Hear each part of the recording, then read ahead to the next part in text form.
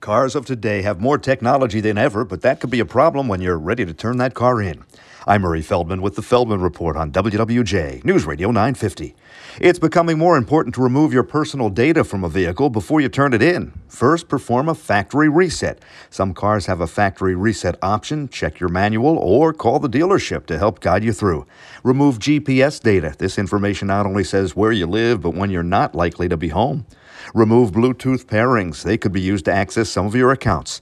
Delete your contacts, or somebody could call them and claim to be you and try to scam them out of money or put them in danger. Remove garage door access and log out of those in-vehicle apps. Depending on which ones you have and how you use them, they could provide a path to your bank accounts.